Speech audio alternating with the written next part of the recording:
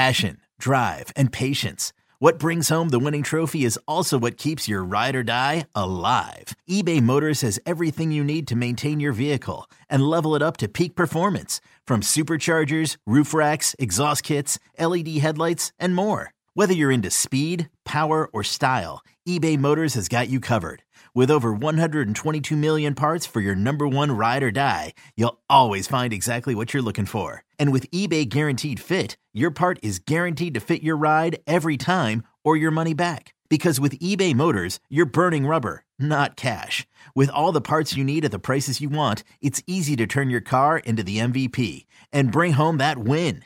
Keep your ride or die alive at ebaymotors.com. Eligible items only. Exclusions apply.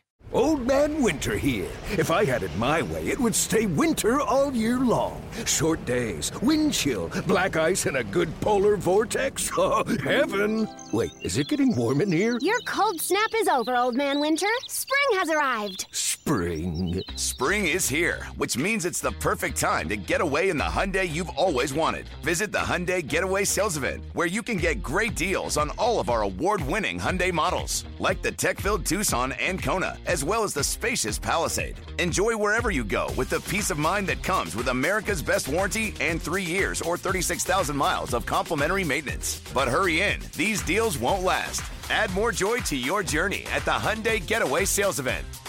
Now get 0% APR or up to $1,500 bonus cash on the Hyundai Tucson. Now, during the Hyundai Getaway Sales Event.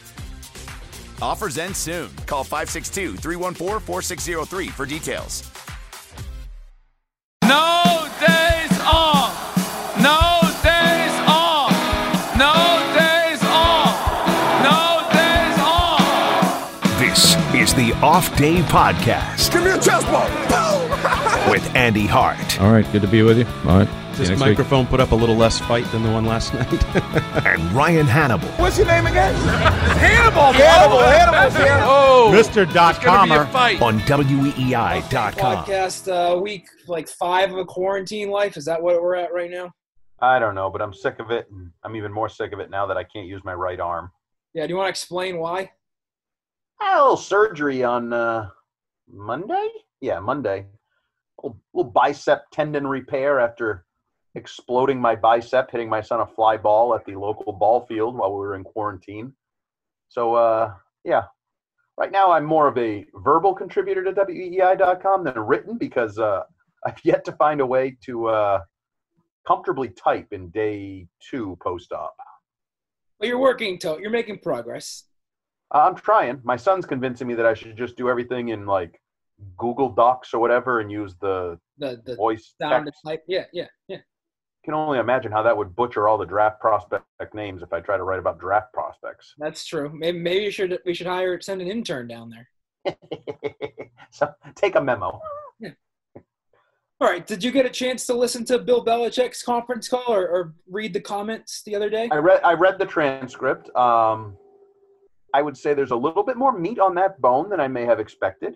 I thought Bill was pretty good. Now, obviously, everybody pounced on the for the last 20 years, every decision's been made to put Tom in the best situation, blah, blah, blah, Brady-related question, which I want to start there because I think you could take that a couple ways. I think you could take it very superficial and on the surface and say, you have a quarterback, you build around a quarterback. Just like I think the Baltimore Ravens will say everything we've done for the last 18 months has been to build around Lamar Jackson. Correct.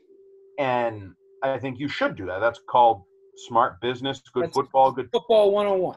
Now, the cynic or the other side of it could say it was a sort of reaction to the Tom Brady side that, feels like, he was hung out to dry the last couple of years and no weapons and no talent. The Tom Curran angle that we've sort of listened to for months, and maybe even that Brady fueled into with some of his comments and even the undisputed Players Tribune piece and things of that nature.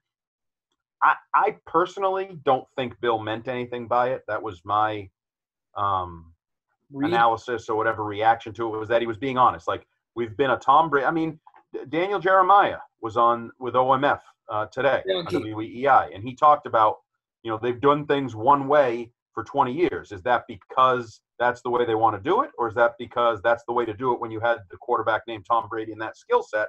I think it was that. I think they're smart, and I think there will be an evolution and a change. And now the thing you have to be careful with is, when do you make that decision, and how do you make that decision? Is it a generalized decision that you're going to a more athlete-based system with an athletic quarterback?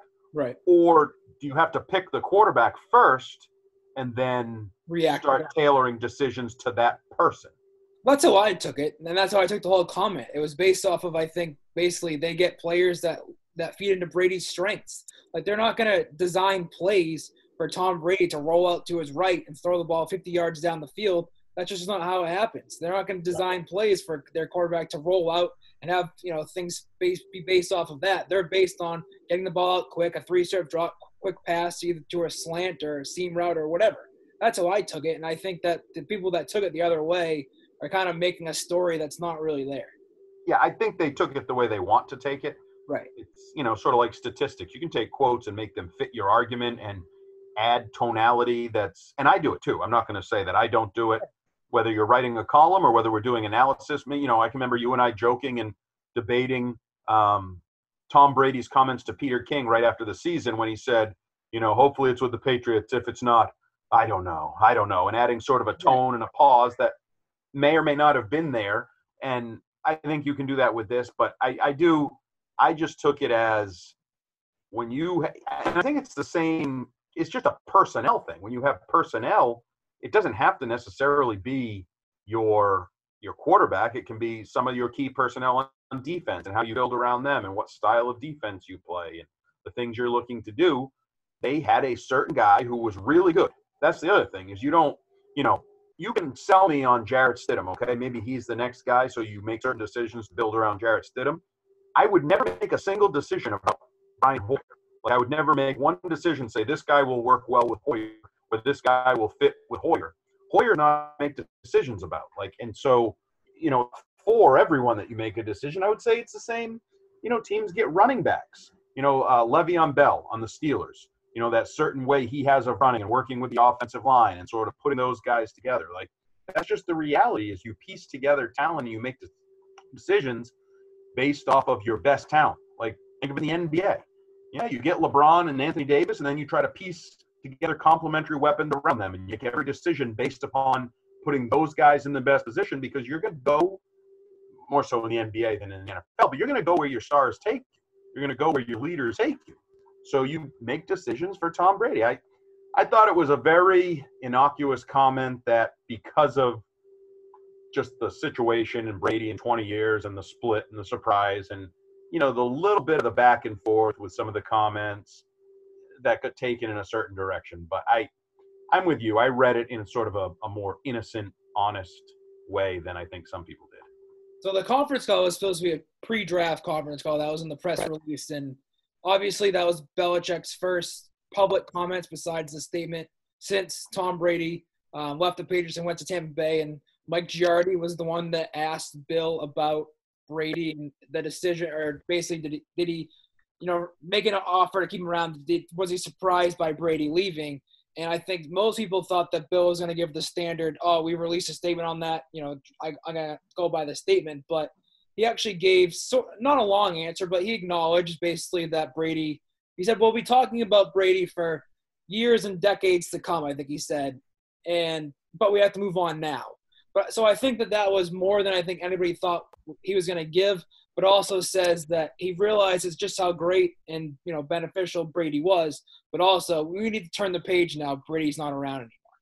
And they do need to turn the page. You can't, I know Matthew Slater was big on, you can't forget or just fail to acknowledge how important Brady was and how much he was the identity of the team and all that. But you also have to move on. You can't live in the past. And right now, Tom Brady's the past. You need to live in the present and then the future. Figure out what the future is going to be. And what Bill gave you was certainly more than, let's compare it to a year ago in March when he, wouldn't talk about Rob Gronkowski. And moving on from him, he issued a statement, a very glowing statement, sort of like he issued a very glowing statement from Brady, and then said nothing about Rob Gronkowski after that. This, I think, was, warranted. Tom Brady is a certain level player. He's even significantly higher than a Rob Gronkowski, who may be the greatest tight end of all time, but he's not a quarterback, and he's not a 20-year Patriot like Tom Brady is. So I think the acknowledgement of, we're going to be talking about Brady for decades, and we're going to be comparing people to Brady for decades, and we're going to be comparing, and he didn't say this, I'm just sort of adding, right. We're going to be comparing success for future teams to what success with Brady was for decades. But for right now, we're the 2020 New England Patriots who don't have Tom Brady at quarterback, don't have a quarterback, have a competition, need to figure out who we are, what we're going to do. We're in a weird environment of, no OTAs and a virtual draft and everything that's going on with the coronavirus world. Yeah, you have to move on, because if you don't move on, you're toast. Right. You're talking about some of the biggest, I guess they're all going to be big decisions from here on out, but these are some big decisions that are being made. And if you don't move on and make them and sort of, wallow in, oh, Brady's gone, and let's talk for Brady for hours on end, you're not doing anybody any good. The only way you're going to get anything positive done is to move forward. And so I thought he did that in a relatively respectful way that he should. That's his job. Even Brady acknowledged that. His job is not, Tom Brady or the quarterback situation. Bill Belichick's job is to run the New England Patriots, the entirety of the New England Patriots. And I think in his, as I said, relatively respectful way, that's the point he got across. And then he was asked about his impressions of Jarrett Stidham, and that turned into basically him acknowledging that there was going to be a quarterback competition. And I think that people sort of read into that. Like, Bill's not going to come out and name Jarrett Stidham the starter in April of before the season starts in September. That's just not how he does things. But do you believe it on the surface that there actually is going to be a quarterback competition, and there's a chance that Brian Hoyer or quarterback whatever could start week 1? Is there a chance? Sure, there's always a chance, but I would term it. I think it's Jarrett Stidham's job to lose. Right. I don't think Bill's going to anoint him having thrown 4 NFL passes. Exactly. Just he's the starter. That's not Bill's style. That's not Bill's style anywhere. We've seen him bring in, big name or relatively big name proven players at other places, and then you get out there and they're second and third in reps sort of early in training camp or whatever. I don't their whole thing is it's what you do once you get here. And now he's in a spot where he has a chance to do something, and it just makes sense. I know we get caught up sometimes, and I think sometimes coaches are a little too honest, because is Jarrett Stidham going to start? Probably. But do you need to say that? Do you need to put it on a depth chart and, promote it on Patriots.com? No. I watched, it's funny, little aside here, watched a football movie last night that was very, very good, called Greater. I don't know if you've ever heard of it. Nope. It's a little religious. It's about a kid named Brandon Bullsworth, I believe is his name, offensive lineman in the state of Arkansas in the 90s, who was a fat bastard of a high school kid who dreamt of playing for Arkansas, for the Razorbacks. And just it sort of goes through his whole trials and tribulations to get there, but he ends up walking on, and they kind of give him a pity walk on, and he's fat and just terrible. But he ends up, long story short, he ends up becoming good. He gets a scholarship, becomes a 2-year starter the last 2 years. It's a true story. It's all a true story. It's ends up being considered the greatest walk-on in the history of college football, and there's now a trophy for him. He gets drafted by the Colts, and in his first rookie minicamp, I assume it's Howard Mudd. I believe that was their offensive line coach at the time. Yep. There's a guy by the name of Howard. Coach Howard comes over and says, listen, you're going to start on opening day, so relax, because he's going a little overly aggressive in some drills. You don't need to be doing that. You can – if he's out there with the starting line, he knows he's probably going to start. Right. I've never seen the need. And by the way, it's a good movie. I would recommend it, even though you kind of know the story now. I didn't give you the key aspect of the story. Okay. So there is something you will not know, although you'll figure it out partially through the movie. But why do you need to tell him he's the starter? If he takes the first reps, he's probably going to start to assume. Right. You can jerk him around a little bit in preseason games when you put him in, who goes in, which game, whatever. But why do we need to have like, a plane fly over Gillette Stadium that says Jarrett Stidham is the starter? Like, no, just go in and he'll take reps, and he'll probably take the first reps or whatever and go from there. But you also need him to, prove something. He's never proven anything. And as much as all these guys have raved about his maturity and his work ethic, whether it's McCourty or Slater or, anybody else who's talked about him, James White, he still has to prove it. He's been there 1 year, and you don't want, that was something because Brady was here and now, it's my starting job, and any sort of complacency to set in. So I wouldn't expect Bill to anoint a starter. He probably won't tell us who's starting right up until we see the starter on opening day. Probably not. There probably won't be a definitive announcement of any sort.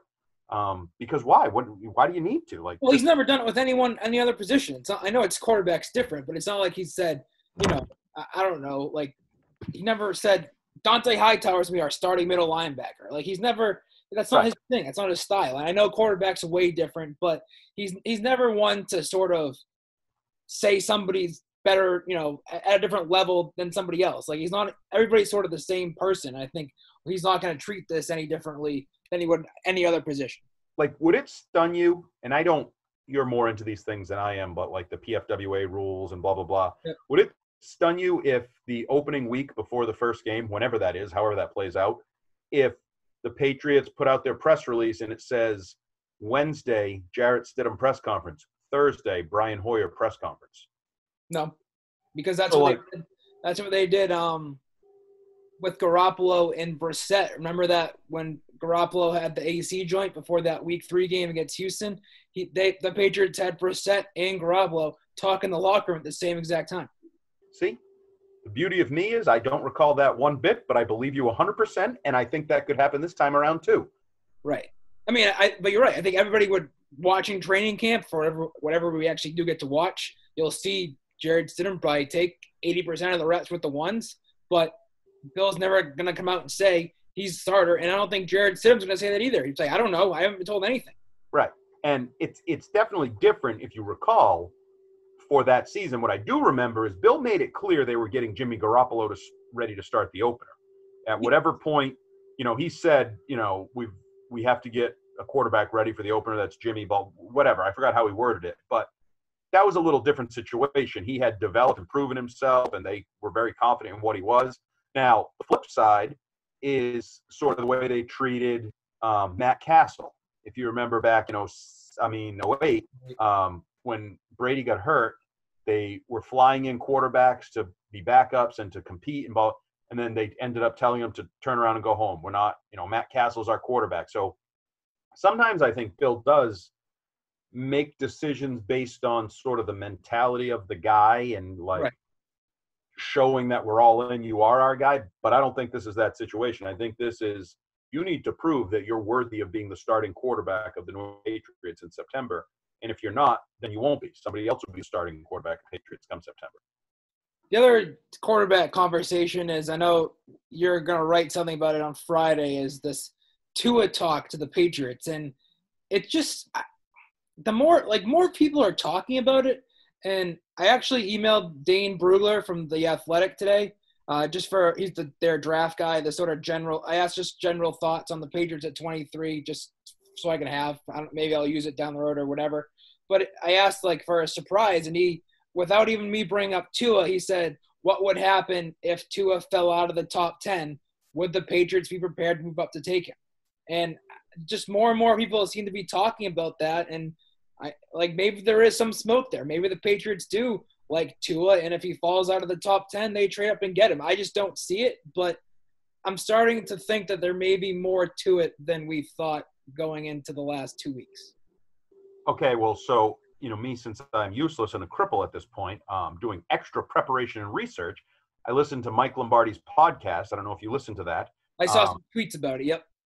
He said, because he clearly heard the word that I put in one of our blogs, and I wasn't, I'm not breaking any news, the only one, that maybe all the injury stuff was him trying to get Tua to drop so that Bill Belichick could trade up or get him, make it easier to get Tua. And he said, that's crap. But he also said, a 6-foot quarterback in the Patriots system, and he went into this whole thing about the system they've built over the years, and it started with Gil Brandt, and they tweaked it in Cleveland, and blah, blah, blah. He has to be like the perfect prospect, other than the height, for them to go get him as a 6-foot quarterback. Their system is built on eliminating guys rather than promoting them, basically, and he'd be eliminated based on the height. He's not good enough in everything else to overcome the height. Right. So take that for what it's worth, because you could say, oh, he's doubling down on it now, really making it look like the Patriots would never be interested in Tua, when maybe the Patriots are trying to get Tua. And we've also heard, some people try to tie them to Herbert, and that they're into Herbert and they're like Herbert or whatever. But just in terms of Tua, he has legitimate questions that could drop him. He's become a little bit more of a polarizing figure than I thought, maybe because the injuries, not just the hip, but also the ankle injuries and the durability questions. Yeah. And then how good is he? And you combine those two factors, and I think, some people, you'd be crazy if he slips to this and you don't take him. And then other people are like, you'd be crazy if you took him in the top 10. Right.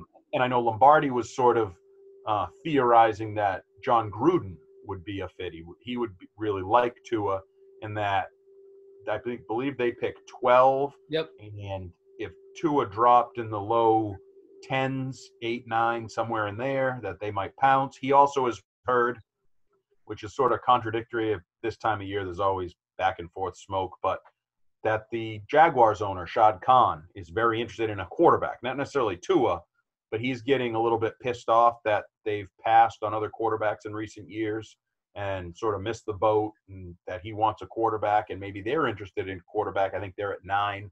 That the Raiders might have to trade up to, say, 8 to get Tua if they were interested in Tua. So it's typical. I mean, we've all seen it going back to Marino in the early 80s, the whole quarterbacks and what teams will do to get them, what teams will do to try to change their stock, give opportunities, screw them, whatever you want to call it. So even if Tua falls, like I saw one mock draft today of Bucky Brooks, Tua falls to 9. Yep. Well, how are the Patriots getting to 9? Well, Jeremiah on the station today basically they would have to trade 23, 2 third-round picks, and then next year's first-round pick, which, as we said before, next year's first-round pick could be a top 15 pick. And why would you do that for the Patriots? I can't envision that. I can't envision that at all. I wouldn't have envisioned it before Lombardi said it, but that's the other thing. You're doing it to get a guy. He has to be special. He has to be the guy. And I don't know, maybe I'm a Tua hater or whatever. I'm not a Tua guy that says you just go all in and go get him and you'll never regret it and you'll make up for that lost first-round pick. I think there's a good chance you would regret it. I don't see it unless, if he starts to fall, like plummet, like if the medicals are really bad and then all of a sudden he's on the board at 18, 19. Yep. Okay, now you're in striking distance, but so is everybody else. Now that changes the whole dynamic. I've never really understood it. I know Ben Volen got it started with like a trade way up in the top 5 to go get him. Right. I would hate that. The less you give up, the more I guess I'd like it. Because I would say, like, if you don't like Stidham, that's been my thing. That's what I was going to say. If you're bringing Tua, you're basically giving up on Stidham and acknowledging that you don't like him. Right, which I'm fine with. Like, if you've made that decision, then cut bait. Make the decision that he's not the guy you thought he was better than he was, and the guy he was his last year at Auburn was really who he is, and he can throw a pretty ball, but he's not a good NFL quarterback. Any of those things, if you've decided that, then go get Tua. If he's your guy, if you're sure Tua is your guy, I would have my doubts personally, but you're in a time where you might need to be aggressive. You might need to make that decision, or you'll end up being the Jaguars or a team that kind of goes year after year. Let's go get Nick Foles. Oh, we'll get this third-round pick Minshew. Oh, we'll get this guy. Whereas if you go get a top 5 type prospect, if he slips a little, at least you're being aggressive. You may be dead wrong, and Lombardi did a lot of that on his previous podcast, that, it's less than 50-50. If you're taking a quarterback early in like the last, since 2002, basically. Now, he went on a whole thing about Josh McDaniels, and he's being coached by Josh McDaniels. That's great. Well, yeah, as long as it works, because Josh McDaniels has coached quarterbacks that haven't panned out. I also find it funny because I had heard things over the years that Josh McDaniels was not the biggest Mike Lombardi fan when he was in New England. And now I find it funny that Mike Lombardi doing a very good job of promoting Josh McDaniels, which leads us into our next topic. My column? Yes. I wrote today for the site that Josh McDaniels has more to prove post Tom Brady than Bill Belichick does. Because my theory is that Josh is the one that's going to be implementing this offense, and he's the one that's going to be putting the wheels into motion, whereas Bill is more – everybody knows what Bill is. Bill's a great coach. He's a defensive mind. And there's more of a case to be made that Brady has made McDaniels over the years than Brady's made Belichick. Where do you fit on that? Do you agree, disagree? You certainly can make a case that Brady made McDaniels. You can make that case. I hate the column because – no, I like that you wrote it. I hate the idea because, to me, Josh McDaniels can't win.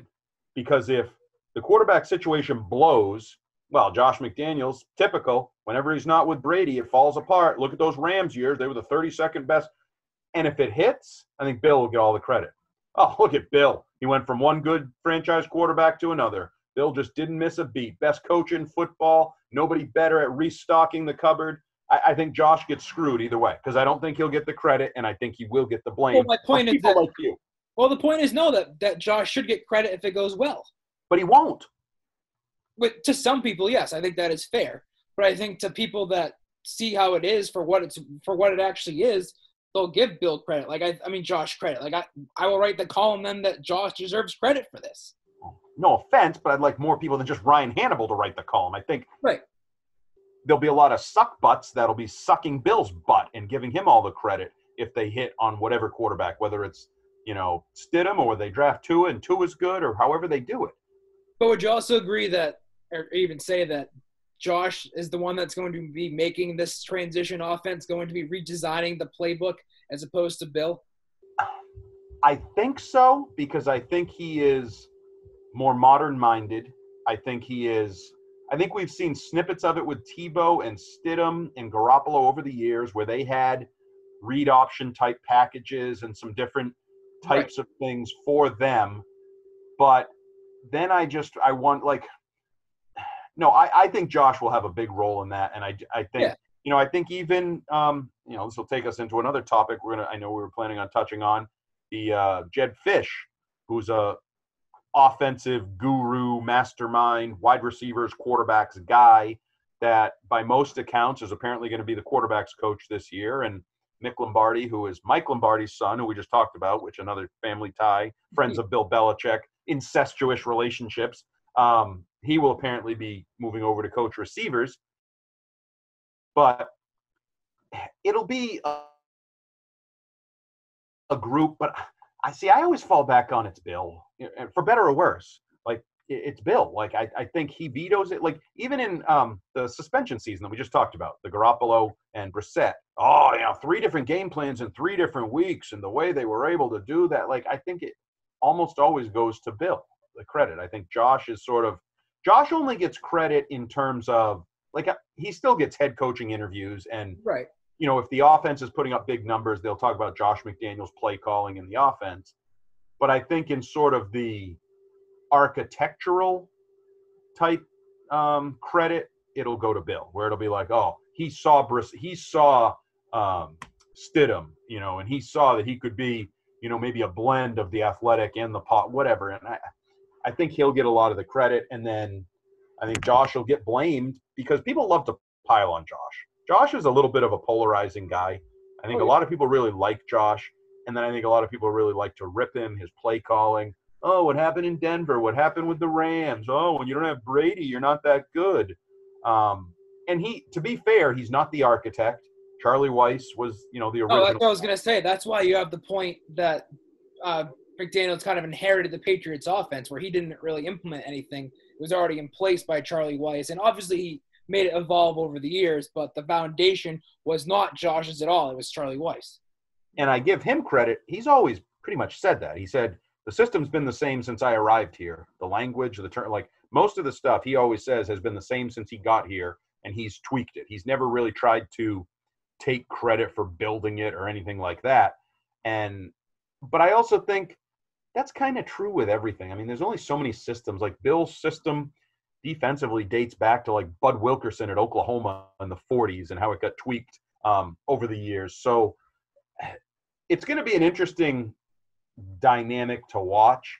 And part of it, obviously, that ties in is Bill and like being 68 and being spread how thin in terms of, last year he was essentially a defensive coach. Right. Josh kind of was the offensive coach. Now you had Dante over on that side of the ball, so you had another layer of like depth and knowledge. It's a little different, I think, when you say Dante's gone. And we're also bringing in this guy, Jed Fish, who – is it Jed or Jeb? Jed. With a D. Yeah, 2 Ds. 2 Ds? Yeah. Double D. I like it. When you bring in a guy who's an offensive – like he and Josh may like each other, but now once you start grinding and working, like do they butt heads? Does Bill need to step in? Are there ideas that get squashed that shouldn't be or should be, whatever? And does are you all in on, is Steve Belichick the defensive coordinator? And how does that work on that side of the ball? Or is Bill still in on that side of the ball? So there's still some of those questions in my mind as to how that all comes together. And it's going to be harder for that to come together. They're not going to be as good in all likelihood. Defensively, they could take a step back. Yeah. Offensively, they're certainly going to take a step back. And when, there's a little bit of tough times and then personalities and, what's going on, I think that will all very much bear watching over the course of the season. But in terms of your column, I think Josh, to me, this is like a lot of companies right now. Let's say it this way. A lot of companies right now are going through tough times with coronavirus and furloughs and pay cuts and bonuses and dealing with people. And I think Bill is the guy at the top of the food chain on a company right now who says, listen, we need to furlough 20% of our staff. We need to do X. We need to do Y. And then Josh is the next guy below the VP who actually has to go and tell these people. Yeah, like actually meet with department heads, enact it, figure out how it's going to go down, what day, like, you know what I mean? So Bill's still going to be making the big picture decisions onto where everything goes. Well, I was going to say earlier that I think that Bill will have like Josh will go to Bill and say, hey, look, I came up with this today. I like this formation. I like this theme. I like this concept. What do you think? Like, right. I don't think Bill's going to be, shocked on week 1 with what they're running. But I think that he'll give Josh the freedom to sort of be off on his own, which we've seen in these futures. Like, don't we have these things like each week where he allows the coaches to come up with a game plan and then bring it to Bill, and he kind of tweaks it from there? I think we'll see sort of the same thing. Yes, that would be yes. In all likelihood, that's how it'll be. And yeah, there's going to be a lot of pressure on all of them. That's just the reality. There'll be pressure and expectations that they can figure out a way. And, the guy who has the most to lose, obviously, I would say is McDaniels, because he didn't get a head coaching job this year. Sort of, there were a lot of reports that he kind of wanted one. And if it hits the fan this year and if they have a bad offense and whoever the quarterback is, let's just say it's Stidham, struggles and looks like a, mid-round first-time starter and he's throwing picks, well, that's not going to help Josh's chances of getting a job and moving on and building on his resume. And the whispers about, well, you're just sort of a Brady creation and you're nothing without Brady will only grow. Whereas Bill, yeah, it might, people will be like, so maybe it's a little easier to win when you got Brady, but he's not looking for a job. It's not like he's not going to go to the Hall of Fame or, no one's going to take his boat away or make him change the name of his boat or any of those stupid things. He's established his legacy. Josh still has, a decent career ahead of him. And if he becomes the guy that was just a product of Tom Brady, that may hinder his future employment opportunities. What did you think of Mick Lombardi switching over to receivers? And do you think what does that mean for Troy Brown? I think that I'm not surprised. Do you think Troy is the head wide receivers coach and Mick's below him, or do you think it's vice versa? Mick Lombardi's been a coach a lot longer than Troy Brown. Right. Well, Troy Brown's also accomplished more than Mick Lombardi. As a player, not as a coach. Right. And so, yeah, I would say if you made me guess, Mick Lombardi's the wide receivers coach and Troy is still some sort of assistant wide receivers coach. And and then apparently Jed Fish is the quarterback's coach. And you and I talked about this off air. Like, could Josh be an assistant head coach? They haven't had an assistant head coach in a while since Dante retired the first time. Right. Maybe that's the case. Obviously, it's a little interesting because Troy Brown was a better Patriot than Gerard Mayo, and Gerard Mayo came right back and was a position coach. Troy Brown was not really a position coach last year. He was an assistant and didn't really get listed anywhere. I was going to say, he never even made the media guy. He was basically a guy that was with Deion Branch during training camp and then stuck around for a little bit longer and then just kept just basically still had his key card that worked and kept showing up. I mean, do we know that he's still coaching full time? No, we don't. Because it wouldn't stun me if he was a guy that was like, you know what, I don't want to do this. I don't want to work 20 hours a day, 7 days a week for 8 months. And that would not surprise me at all if he didn't want to. It also would not surprise me if they just didn't think he was ready to be the guy. Yeah. So, I mean, because you look at Mick Lombardi, he has worked with mostly quarterbacks, but he's worked with a lot of young quarterbacks as like an assistant quarterbacks coach. Right. He's going to be working with young receivers, whether it's N'Keal Harry and Jacoby Myers, whether they bring in one or two more. Even, Demir Bird is a relatively inexperienced type guy. Maybe they don't think Troy's ready to just take over a room, and maybe it would be a different situation if it were, Edelman, 07. Yeah, if it were like, remember in 07, it was Kelly Washington, Randy Moss, Wes Welker, all these guys who were like 5, 6, 8 year veterans. Maybe it'd be different, but for this group, maybe Mick Lombardi's the better choice. It won't stun me. In fact, I would expect, based on the reports we've read, that Mick Lombardi will be the wide receivers coach. Speaking of wide receivers, you blogged about it today. Daniel Jeremiah, not real high on last year's first-round pick. Did that get you kind of a little excited? Not excited, but like justified your thoughts on the guy? Yeah. No, I won't say no. People to me still have such high hopes for N'Keal Harry that, and maybe I'm unfairly, I'm very reactionary. So this is very possible. I tend to overreact after a very short period of time. I just don't see anything that leads me to believe he's ever going to be what he should be as a first-round wide receiver. And to me, a first-round wide receiver should be a number one receiver, or at least number one. Jeremiah acknowledged that he had, like, Harry was taken higher than he had him graded last year.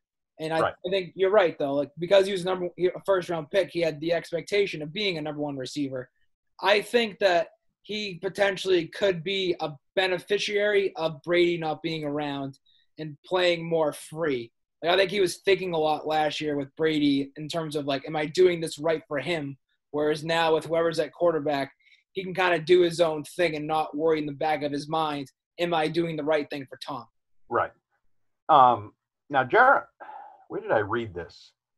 I read somebody writing about Harry and the scouting process, and they quoted a former coach or scout talking about how he just relied too much on winning contested balls at Arizona State, and he can do that, but it's hard to rely on that all the time in the NFL because everybody else is so good. That's what I look at him. He's going to make plays. He's physically talented. He has some skills.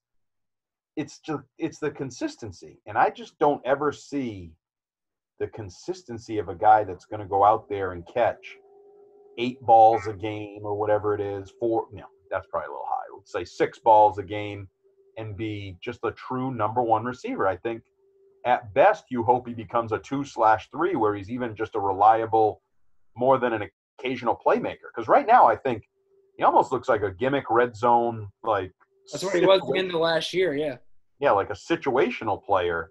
And you certainly should get more than a situational player out of a first-round pick. So, but who knows? There's going to be a lot that changes. It may benefit him. It may hurt him, the quarterback change. Maybe there's more freedom and he just plays, and maybe there's Stidham scramble plays, which align with him, physically. Okay, the route breaks off, and now, like he had with that Brady play in the back of the end zone. Okay, it's not there. He didn't beat the guy, but now he breaks down. Boom. Physical, comes across, touchdown. So if he gets some of those because of Stidham and maybe they build a rapport together, start working together, a trust, like I've joked about with Mike Evans and Johnny Football. Johnny Manziel. Like, he helped build Johnny Football by just being a big broken play receiver down the field. Not that N'Keal Harry is anything close to Mike Evans, right? But if he just becomes an outlet guy that he looks to when there's, breaking plays are breaking down, maybe that'll benefit him. But I'm with Daniel Jeremiah. I don't think he'll ever be elite. I don't think he'll ever be a number one receiver. I think at this point you hope he's a top 3 receiver consistently.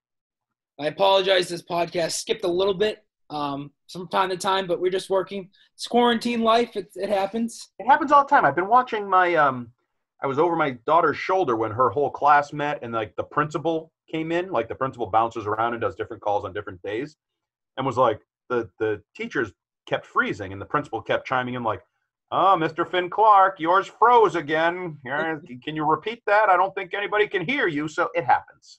It wasn't that bad. So we brought you this podcast. We continue to bring these podcasts. This podcast hasn't been affected by anything. So yes. Have you watched ESPN?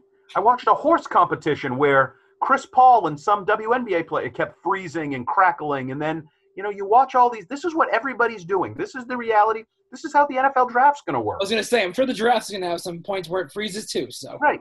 The technology is there. It helps us a little bit, but some of it is not perfect. And we're used to sort of perfect, high quality stuff. And that's not what you're getting right now. So get over it. If you don't like it, screw you.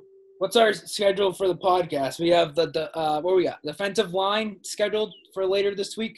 Yes. You can drop that probably. We already recorded that, but we'll drop it for you tomorrow, maybe Thursday. I don't know why you're saying we. You're the one who's posting it. I will post Thursday, Friday, and then we'll combine the rest of the defense, and then I think we'll give you one more sort of draft preview. Yeah, I am looking forward to – we'll do the back end. We'll do some safeties, some corners, and some linebackers, and then we'll get into sort of predictions, mock drafts, perfect Patriots, kind of try to pull it all together for some of those early picks, and maybe even because that'll be early next week leading into the draft. Maybe by then we'll have at least, I don't know if I'll believe them, but some rumors about trades or teams we got a hot rumor today that OBJ, that the Browns could trade him to the Vikings. Right. So the more we get some of those, teams trading up, teams trading down, what are the Patriots trying to do? We'll have all of that in a big pre-draft podcast next week that I'm looking forward to. Right. Stay safe out there, and we'll talk to you later. Peace out. Yo, Trey. Kevin, what's up, man? I've been thinking, what would have happened if the NBA never vetoes the Chris Paul trade to the Lakers and we get CP3 in the same backcourt as Kobe in LA? Well, you get a very happy Jack Nicholson, for sure. And the Lakers probably win a bunch more championships. CP3 finally gets a ring or 2 or 3, and the Kardashian empire is forever altered. What did you just say? Hey, everybody, I'm Trey Wingo. And I'm Kevin Frazier, and we're teaming up on a new weekly sports podcast from Wondery, Alternate Routes. As former Sports Center anchors and current sports obsessives, we're consumed by all the what-if questions that make being a sports fan so excruciatingly fun. If you're like us, then you also live and die on the fallout from every drop pass. Or play call. Each week on Alternate Routes, we'll take a flashpoint in sports, break down what actually happened, then explore every alternate scenario and the ripple effects it would have caused. Follow Alternate Routes on the Wondery app or wherever you get your podcasts. You can listen early and ad-free right now by joining Wondery Plus.